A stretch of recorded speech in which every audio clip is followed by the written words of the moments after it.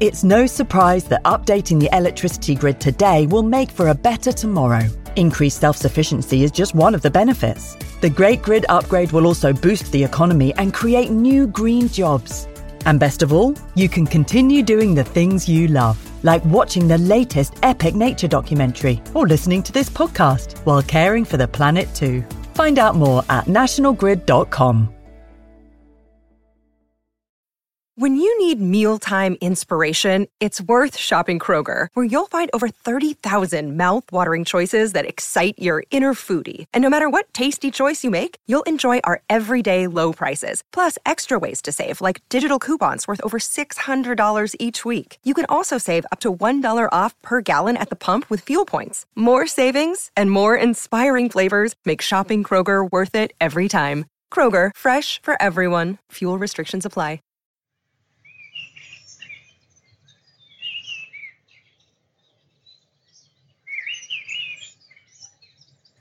Hello and welcome to the BBC Country Farm Magazine podcast with me, Fergus Collins.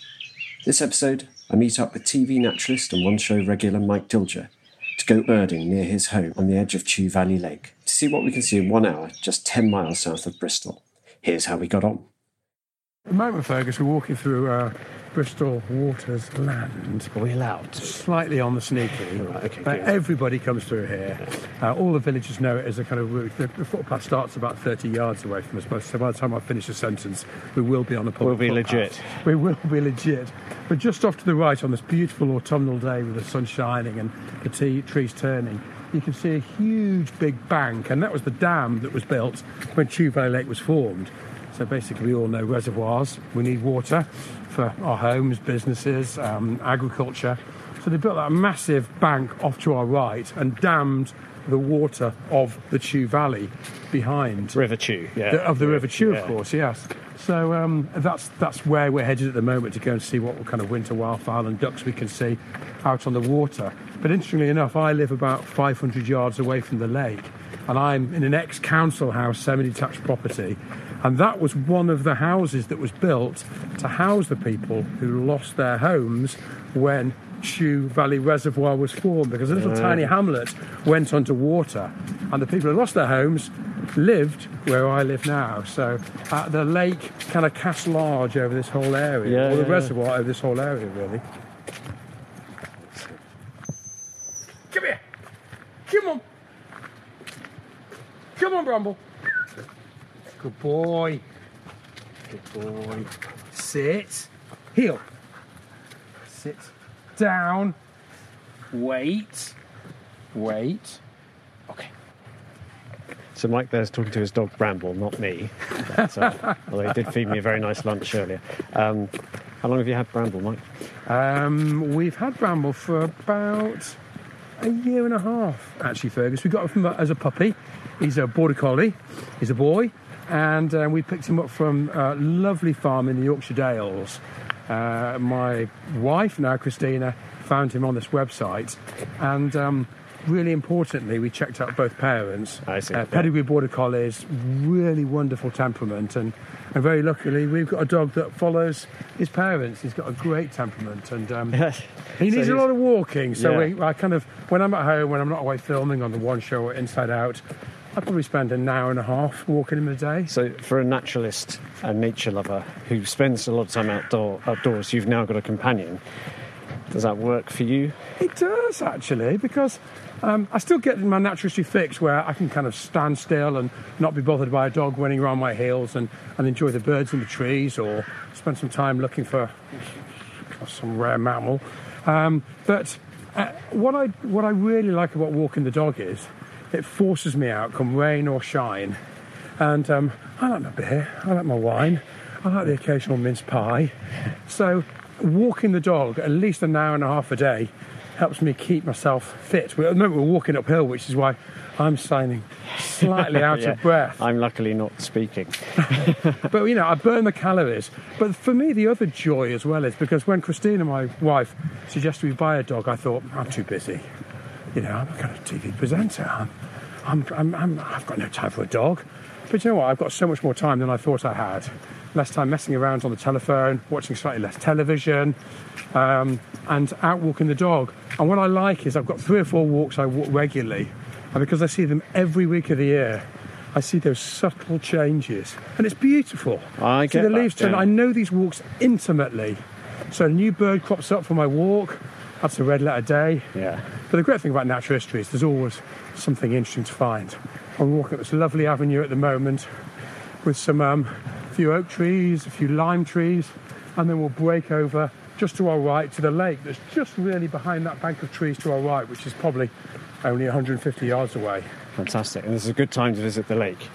We're going to see the beginning of the winter rush, as it were. Well, where are we now? Kind of late October. It's a time of change, Fergus. So at the moment, all our summer migrants will have gone, and hopefully Chew Valley Lake's internationally important, particularly for things like gadwall and shoveler.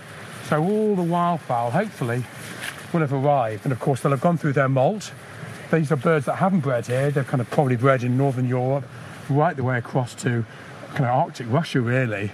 But they come here for the winter, and they're looking absolutely spanking in their breeding plumage. It's ridiculous saying breeding plumage in October, but they're looking great at the moment. And quite often they'll pair up here, spend the winter here, then go back to their breeding grounds and elsewhere in Northern Europe. So they have a romantic winter together. They do. And then they fly off to do the hard work come spring. Exactly. Yeah. You can see some great behaviour. For example, seeing shoveler displaying here, seeing goldeneye. Displaying now. Hopefully just about kicking off. They do this lovely little yin and yang thing in circles. They kind of go almost beak to tail, going round and round. And goldeneye are really good here, particularly by the northern end of the reservoir where we are. And the drakes throw their head back and do this kind of amazing, ostentatious display. And that's all done in the winter. Everyone thinks that happens in spring, but wildfowl, winter, WW. If you've got to think winter, you've got to think wildfowl.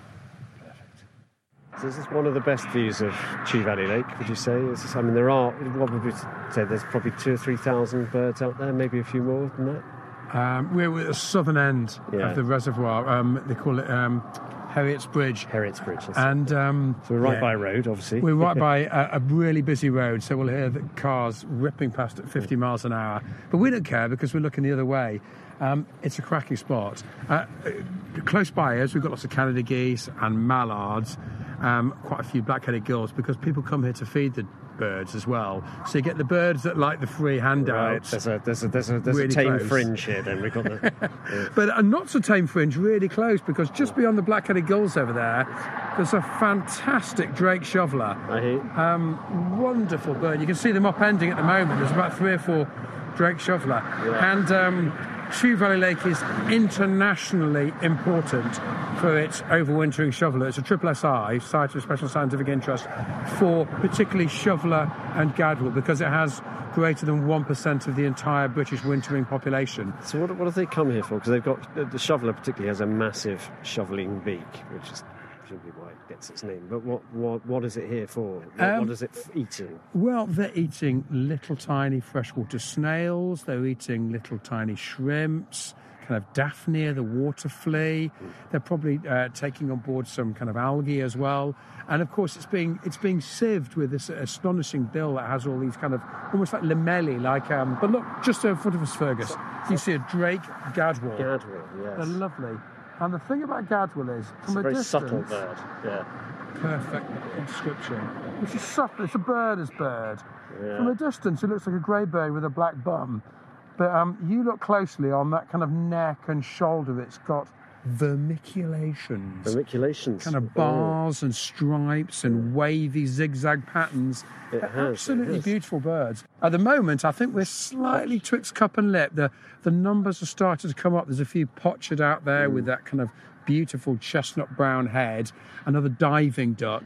And they'll have bred, for example, in the Baltic states, Germany, Lithuania, Latvia, and even over as far as Arctic Russia. And look, right down here, there's a teal. Can you see the teal? Yeah, yes. The smallest, dinkiest bird. Yeah, lovely. Chestnut brown head, green eye stripe. But for me, the best bit is that vanilla bottom. It's got a bottom that looks like it's been dipped in vanilla ice cream. And these are breeding in Arctic Russia, but coming all the way here to spend the winter here because we get nice, cold, wet, mild winters, not like the freezing Arctic Russia. Well, we're very lucky, actually, because I normally see them at such long distance. You can't see even the little flecks of green on their... I have to say, actually, I'm really, really impressed with the numbers of wildfowl, because it hasn't got properly cold yet. There must be several thousand here, then. Yeah. Coot. And a lot of coot. Yeah. This is Chew Valley's famous for its coot. This is the haunt of coots. There's some cormorants out there on a sort of sandbar or a mud bar. If you look at those cormorants, if you scan left to right, folks, there's 1, 2, 3, 4, 5 cormorants, 5 or 6 Canada geese. Can you see the widgeon down the bottom? Yes. Oh, hold on. What's that taking off there? Those grebes? No. Oh, my word, you spotted goosander. Goosanders, yeah. Goosanders. Fantastic call, Fergus. Okay. Yeah, goosander. First goosander this winter for me. That was brilliant. Excellent. I just looked straight over the goosander because I wanted to point out... That's what you were looking at. Widgeon. Widgeon. Okay, yeah. There's a couple of direct widgeon, but I have to say goosander totally edges out widgeon. That's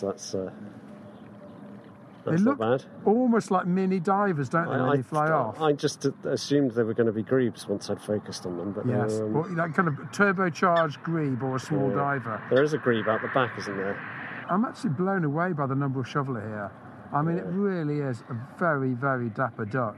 And the great thing is, of course, they're in full breeding plumage at the moment, Fergus, and they'll be displaying here because they actually pair up. They display and pair up on their wintering grounds, choose their partner when they're all kind of condensed together on a lake like this or reservoir like this, and then they'll go back to, for example, Scandinavia, Denmark, Norway, Finland, even Iceland, and that's where they'll breed. So they do their mating at Chew Valley Lake, they do their pairing up at Chew Valley Lake, and then they're breeding elsewhere. It's the mating game here, absolutely. Oh, now the cars have stopped. There's a lovely sort of chuntering and chittering and of the actual birds and some black-headed gulls here. They've lost their black heads, though, haven't they? They have. Why do they lose them in winter? Lots of energy goes into making a black head. I always think black-headed gull is a really poor name because actually we both know it's not really black. It's kind of plain chocolate colour. Yeah. And it's not really a head, it's a hood. So I think it should be called chocolate hooded gull. Okay, well, we'll call it that from now on and see if it catches. There's lots of not so chocolate hooded gulls just really close to us here, actually. They're just looking a bit unhappy. I mean, there's a lot of little grebe out there as well.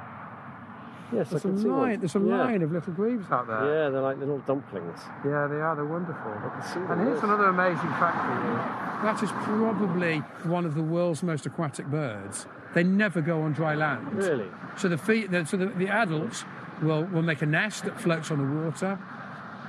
If any of your podcast listeners have ever said to me they've ever seen a little grebe on dry land, I'll say you're making it up, because they never ever go on dry land. Really? They spend their whole lives on the water. It's funny. Look over here. Oh, that's a great white. It's a great white egret. Look at that. We've got 2 herons in one shot. Yeah. If we lift our binoculars, we've got a heron behind and a great white egret in the foreground. But great white egrets are now breeding on the Somerset levels. But still, I think that's possibly the first time I've seen great white egret on Chew Valley Lake on my local patch. Isn't that amazing? That's it. We came out here thinking, well, it'd be an average day, but that's a couple of decent things that... Gadwall, shoveler, and then, what is still a goosander, and what is still a very rare bird in Britain, a great white egret, just 100 pale just behind it with that lovely green tear to its eye. And there's a few moorhens just on the mud just down here. So I think, Fergus, already we've probably seen easily 35 species in about 10 minutes. So how far are we from Bristol here? Bristol's a city of 600,000 people. Yeah, we're probably about from here, this point, about 10 miles south of Bristol. So this is half an hour's journey max to get to a wild spot where you can see 35, 40, but in a day you could probably pick up 40, 45, 50 species of birds here. I would think in the summer, if you were to wander around in the summer, because they have reed warblers here, sedge warblers, reed buntings, occasional cuckoos, obviously swallows and sand martins and swifts and house martins, I would think you could probably wander around in the summer and see 80 or 90 species very close to Chew Valley Lake. And certainly in the winter, I'd be very disappointed to see 50 species. Common gull. See the common gull there, just behind? Yeah. The black-headed gull, and there's a common gull. So there we go. There's another species. That makes it probably 36. So, see the little mirrors in its primaries? So it's got black primaries with little mirrors. Yeah. And it looks, it's a nice kinder face. It's got a rounder head than the black-headed gull. They're not very common though, are they? Is that No, right? I would call them uncommon gulls here. Gulls. I never see them in the summer. There's more of a kind of westland and upland gull. Yeah. But in the winter, you get small numbers coming down here. There's another one over there as well, actually. There's a couple of common gulls. That's nice as well. So we're renaming gulls today. There's another uncommon gull. So there's 2 or 3 there. Chocolate-hooded gull there as well. Yes, indeed. And that's all we have time for this week. Thank you so much for listening, and sorry about the traffic noise. Sometimes the best birding sites aren't always the most peaceful. But it was a genuine experience, and we saw some wonderful things, and I hope you enjoyed it. And thank you too to Mike for giving us his time and expertise. You can find more of our podcasts and other information about the countryside on our website, countryfile.com, or by downloading the app Acast and searching for Countryfile magazine. Goodbye.